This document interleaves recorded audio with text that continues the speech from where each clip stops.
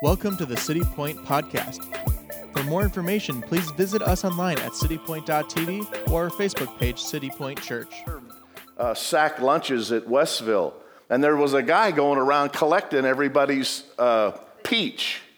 There was a peach in there, which I thought was interesting because, anyway, and I asked one of the guys, I go, why is he collecting all those peaches? And they said, because he's going to make hooch. And I'm like, hooch? And he goes, yeah, because they take that and they have a way of fermenting it, and they ferment it, and then they drink it. And I go, wow. I go, that's got to be pretty tasty. He goes, no, it's awful, but it will get you a buzz. You know, so people, will drink vinegar if it gives them a buzz. Hello?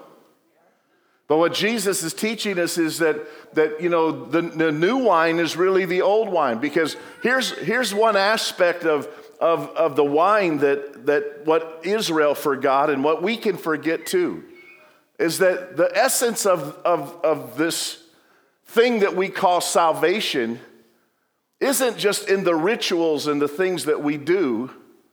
It's in the finding God. It's in the pursuit of God. And so what we're after here as a church is we've decided to pursue God. When you look out at our sign there, it's no accident that says a presence-driven church. We're trying to warn you before you come in. It's a nice, subtle way to say, hey, you're coming into a bunch of people who are pursuing God. You say, well, shouldn't that should never even need to be stated, because what is the church all about? But do you realize how many churches there are that are not pursuing God?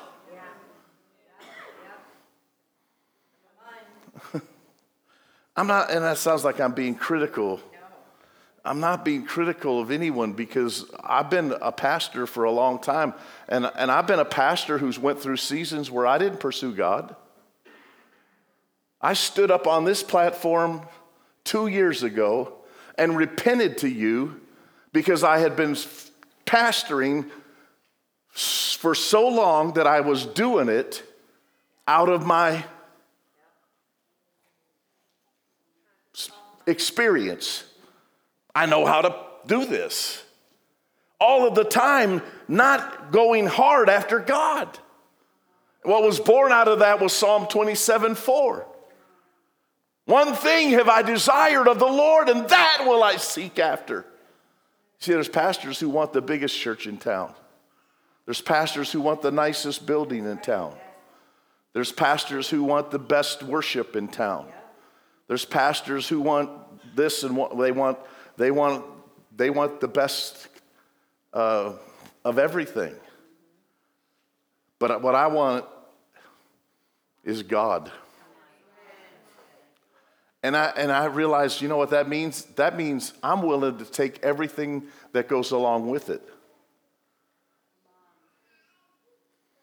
Because the old wine means that we're going to have to pursue God. Do you know there's a spirit loose today? And this is not doom and gloom. This is just what the Bible teaches. Can I teach the Bible to you? Yeah. The Bible says there's a spirit at work in our day, and it's called the spirit of anti-Christ. And it's the word, and we think, we think of the beat, because some of y'all have been, through the whole like Hal Lindsey school of, and all the teaching of the prophecies, and can I just tell you, most of you got it all wrong anyway, so just put it aside. No, that's why God gives a space of about a half hour in heaven of silence when we get there, and that's so we can all get our prophetic understanding straightened out and realize, wow, none of that worked out the way I thought it was. So anyway, where was I? I don't know, I'm messing with you now because you're going, what do you mean I got it all wrong? I've read the whole Left Behind series. God help you. You say, Pastor Mike, don't you believe Jesus is coming? I believe it with all of my heart.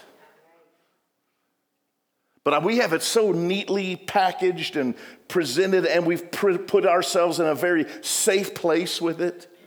And I just don't think it's going to quite pan out that way. The church was never birthed and positioned to be in a place where we are isolated from the things around us. We're salt. And what is salt for? It's to get out of the shaker and influence what's around you. And while the church is hiding and waiting for the rapture, Jesus is saying, get up and get out. Work while it's night, for the day cometh, or while it's day, for the night cometh when no man can work. Yeah, but there's all that mess out there. Yeah, that's what Jesus came for. He came for the sick. The whole don't need a physician. And so churches have insulated themselves behind their walls, and they keep their nice little things going. You know, I actually know, I have a couple of friends. You know, I grew up in, and this is how old I am, okay, I know. You don't have to remind me. But I was a youth leader at one time. Don't you laugh. I was a youth leader. And I was going around the state. Then I became a state youth director. And I had all these churches, youth groups I was overseeing. And for the denomination I was preaching in, I had a blast. I was pouring into youth leaders. And, you know, and I was like, I just footloose and fancy free, and spend a few days here, spend a day here, bouncing around, and never had to like stay and face the consequences of what I was telling them to do. So I met this guy. He was like fired up, man. He was just fired up, and I was young and crazy. I've told you some of my stories. I'd just do anything, try anything, push the limits, push the envelopes, just trying to get young people to the gospel and new things introduced, because I was a part of a denomination that was really stuck in tradition. I mean, they were really stuck in tradition. You know, it was the kind of thing where, you know, they said, we don't need that. We've been doing it this way for 40 years. Yeah, well, look around. There's no young people. Yeah, but I've been in the way for 50 years. I said, that's the problem. You're in the way. Get out of the way. I mean, that's the kind of discussions I would have with old people when I was in my 20s. I wasn't really well liked among them. And then just think what happened when I started pastoring at 24. So anyway, this guy got all fired up, man, and he just decided, you know what? He had this church. It was an old church, you know, with a lot of old tradition, a whole deacon thing going, and he got fired up. He decided, I'm going to go where the young people are. He went down to the bowling alleys, the movie theaters, the pool halls, everywhere young people were gathering. Everywhere their tradition told them they needed to stay away from. And he's witnessing. And he's praying for kids. And he's just loving on them and buying them an ice cream and sitting with them and talking with them. And all of a sudden these kids start getting saved. And this youth group goes from like 10 kids, because they were all 10 really good, you know, the good kind of church kids. They were like the parents of the deacons and stuff. So all their sin was hidden.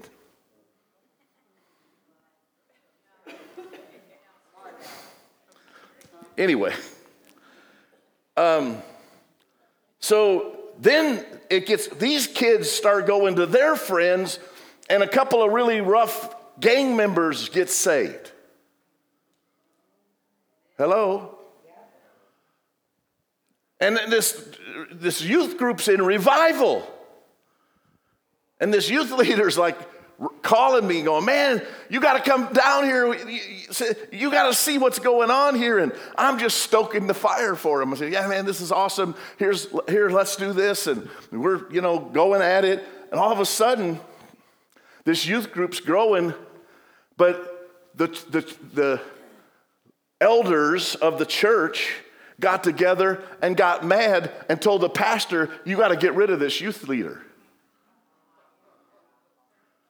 And he's like, why do I got to get rid of this youth leader? This group went from 10 to 35 kids, and these kids are getting saved. Have you been here on a youth night when they start worshiping and they start coming to the altar and God starts moving? No, they had never been to that. They didn't care. You know what they were upset about? That unseemly kids were coming to the church and sitting with their kids. And guess what they did? They fired him. Because after all, we don't want none of that new wine around here. What's wrong with what we've been doing? We're not reaching anybody. Nobody's getting discipled. Nobody's getting changed. But we like what we're doing here. It's safe.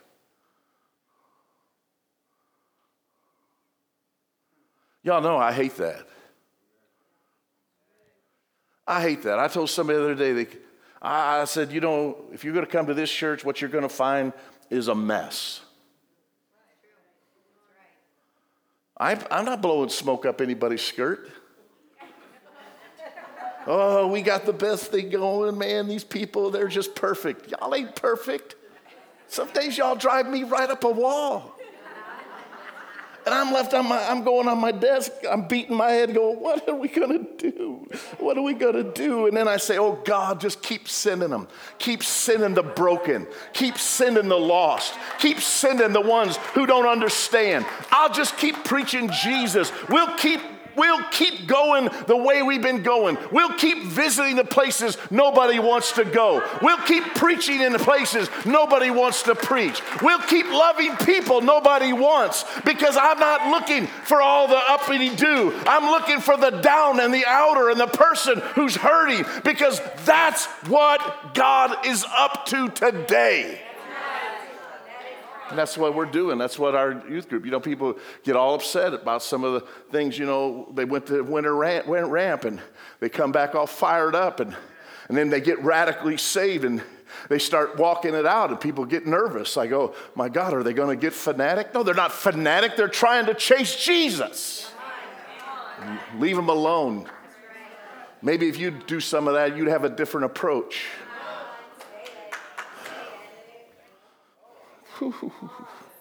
Did I say that?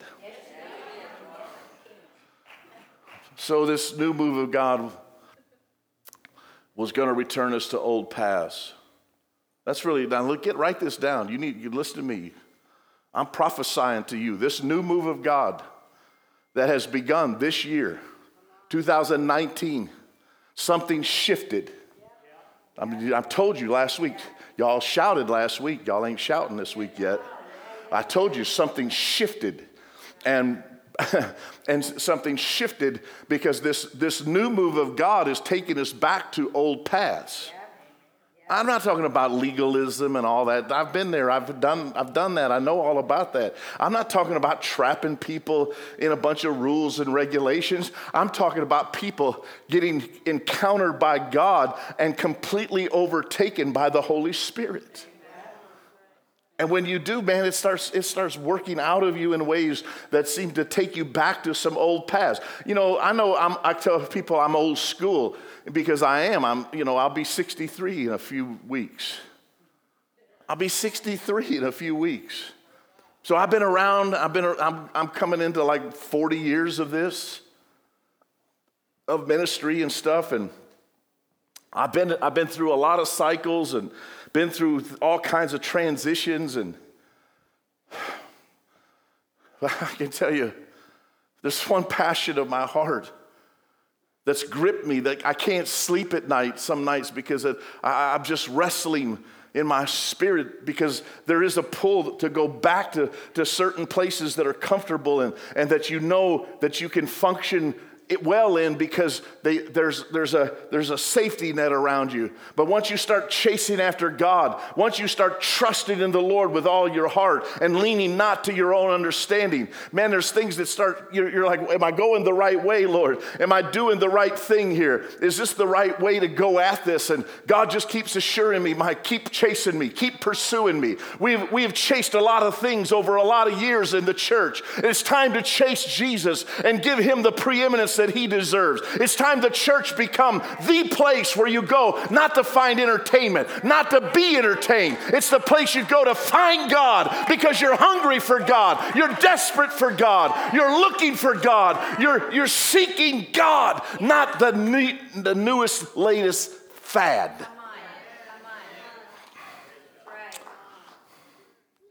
And so that's my passion. I don't have it all together. You're looking at a man who I could say I've been here, but I've never really been here. Because I'm willing to risk everything to go after him. And I think that's what the whole Acts thing is. When you read Acts chapter 2, you read of an outpouring of the Holy Spirit that completely set the church in a whole different direction, an outpouring of the Holy Spirit that took the church down a different path than it had ever been or would ever be, and make it distinct from any other religion or any other movement that had ever been, because now it belongs to the Holy Spirit. And as long as the church is pursuing God and seeking the Holy Spirit leads them. When the Acts 2 outpouring comes, when you yield over and give way to the Holy Spirit, suddenly church growth happens. It didn't come from some slick gimmick or marketing program. The outpouring of the Holy Spirit on the day of Pentecost meant that 3,000. Get this. 3,000 people got saved and baptized. How'd you like that, Paul? How many more of these we got? 2,995. Come on. And there 3,000 were added to the church in one day. And this thing is live, and it's launched, and it's moving, and the Holy Spirit is just got a hold of people. Come on, Holy Spirit, one more time. Thousands are impacted. Now, you know, every time there's a movement in the spiritual realm, there's a reaction in the demonic realm. You didn't think Satan was just going to lay down, did you? So you read in Acts chapter 4 that a persecution breaks out because they arrest Peter and John, and they find that there's a lot of people that really like this and are really excited the fact that they got arrested, and they saw it pleased a lot of people. And so now this launches a newfound persecution, but they don't know what to do because this new movement, they're looking at it like, they're a bunch of ignorant, unlearned men. That's what they said. You're a bunch of ignorant and unlearned men. Hallelujah. There's still hope for me. You're a bunch of, and so Gamaliel gets up and he says, well, let me tell you something about this, men. If you kill them and you stop this, you could be stopping and getting in the middle of what God's doing. If it's not of God, just leave it alone. It'll come to nothing. That's kind of a really good advice for us when it comes to pretty much anything anyway. You know, God didn't call us to be against things. He called us to be for something. Be for him. Be for the gospel. Be for the truth. Because whatever's not of God, it's not going to come to anything. I'm not going to build my ministry about what I'm against. So they threaten Peter and John. They give them a little beating, and they send them home. They get back among the people. When they get back together, they get in a little prayer meeting with their little church. How many of you know prayer meetings aren't important? Yeah, I wouldn't want to raise my hand either. Y'all ain't showed up for one in weeks. And so, sorry. I'm sorry. It's too easy. So they have this little prayer meeting, and here's what they pray to. It's really cool. You should read this today. You should really get out the book of Acts. Check it out. And they say, Lord, grant thy service boldness to preach and teach. They were just told not to preach or teach in the name of Jesus. Lord, give us boldness to preach and teach in the name of Jesus. And suddenly the whole place was shaken. Why? Because heaven was in alignment and agreement with earth. Earth was praying something that touched the heart of heaven, and the heart of heaven was touching that place on earth, and the place began to be shaken, and the Holy Spirit fell on everybody, and they went out and they just began to minister. More people got saved. More people were getting saved.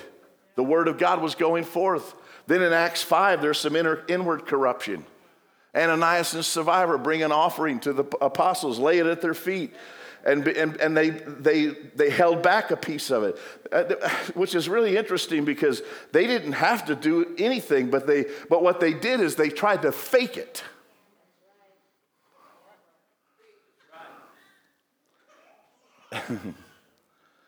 And now here's a church service for you.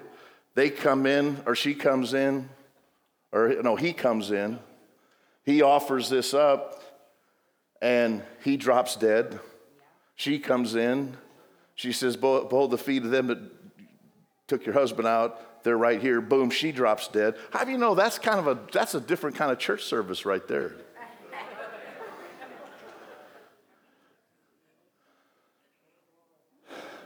But see, because the purity and the power that was at work, God was sending a message. Don't trifle with this. Don't trifle with this. And so, Acts 5 happens with Ananias and Sapphira. Then it says fear came upon all of them, and the Lord added to the church more. Acts 6 comes along. Now there's a breakout of strife inside the church. Because the widows, they said, were being neglected in the daily ministration, or in the passing out of food and necessities. They were being neglected, and they brought it to the apostles and said, y'all ain't operating right, so-and-so, God help, and they didn't, and they're making accusation, and strife is breaking out, and they call everybody together, and they have a prayer meeting. Folks, this is the early church. When things go awry, we should call a prayer meeting. Come, hey, what are we going to do? Let's seek God over this. People do feel like they're being neglected, so what are we going to do about this? They have this prayer meeting. Peter stands up and he says, well, let's do this. Let's appoint 7 men who are full of faith and full of wisdom and full of the Holy Ghost to administer to these tables. They were going to be guys handing out bread. But the qualifications for them to hand out bread meant they had to be full of the Holy Ghost and faith. We're praying, oh God, send me anything that can breathe with 2 legs and we'll take them.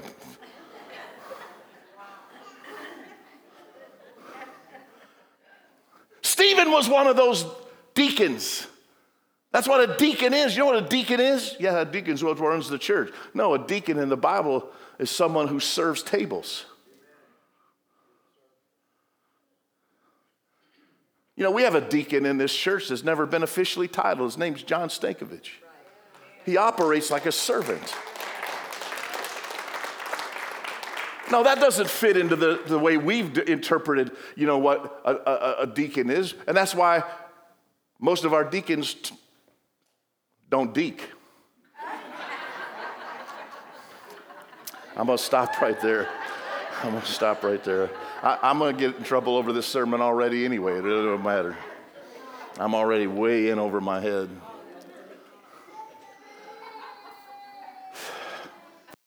This breaks out. They appoint 7 men. Man, here's what Acts 6:7 says. And the word of God grew and was multiplied. Why? Because Peter had enough sense to stand up and say, it's not good that we should give ourselves to this thing, but appoint these 7 men who will attend to it. For we shall give ourselves to the word of God and to prayer. And then the word of God grew and multiplied, and many were added to the church. Are you with me this morning? What's happening? The glory of God is arising. It's shining on the church. It's dealing with all the problems, all the strife, all the complaining. You know, here's the thing. I'm not, can I tell you, I didn't break it, and I'm not responsible to fix it. You ever go in a store and it says you broke it, you buy it? I didn't break it, and I ain't buying it. I'm going to keep praying, studying God's word, leaning into the Holy Spirit and his leading and his guiding. And I believe the glory of God is going to show up like he did in Acts 6 and 7, Acts chapter 6, verse 7, and that the word of God is starting to increase and multiply and grow. This is actually breaking loose in people. People are actually getting a hold of this. That's why you do not want to miss the emotionally healthy discipleship that starts next Sunday night. You know why? Because through this 8 weeks, God is literally going to open up doors for people to get breakthrough that you have been struggling with things for years.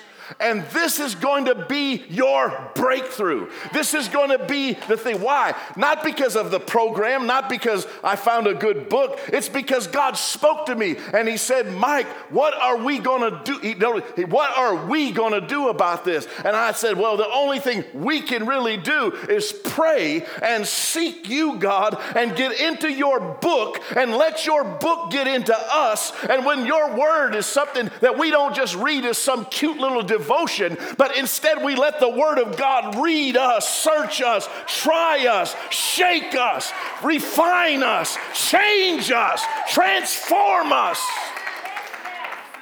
Things will change around us because something's going to change in us. Thank you for listening to the City Point Podcast. For more information, please visit us online at citypoint.tv or our Facebook page, City Point Church.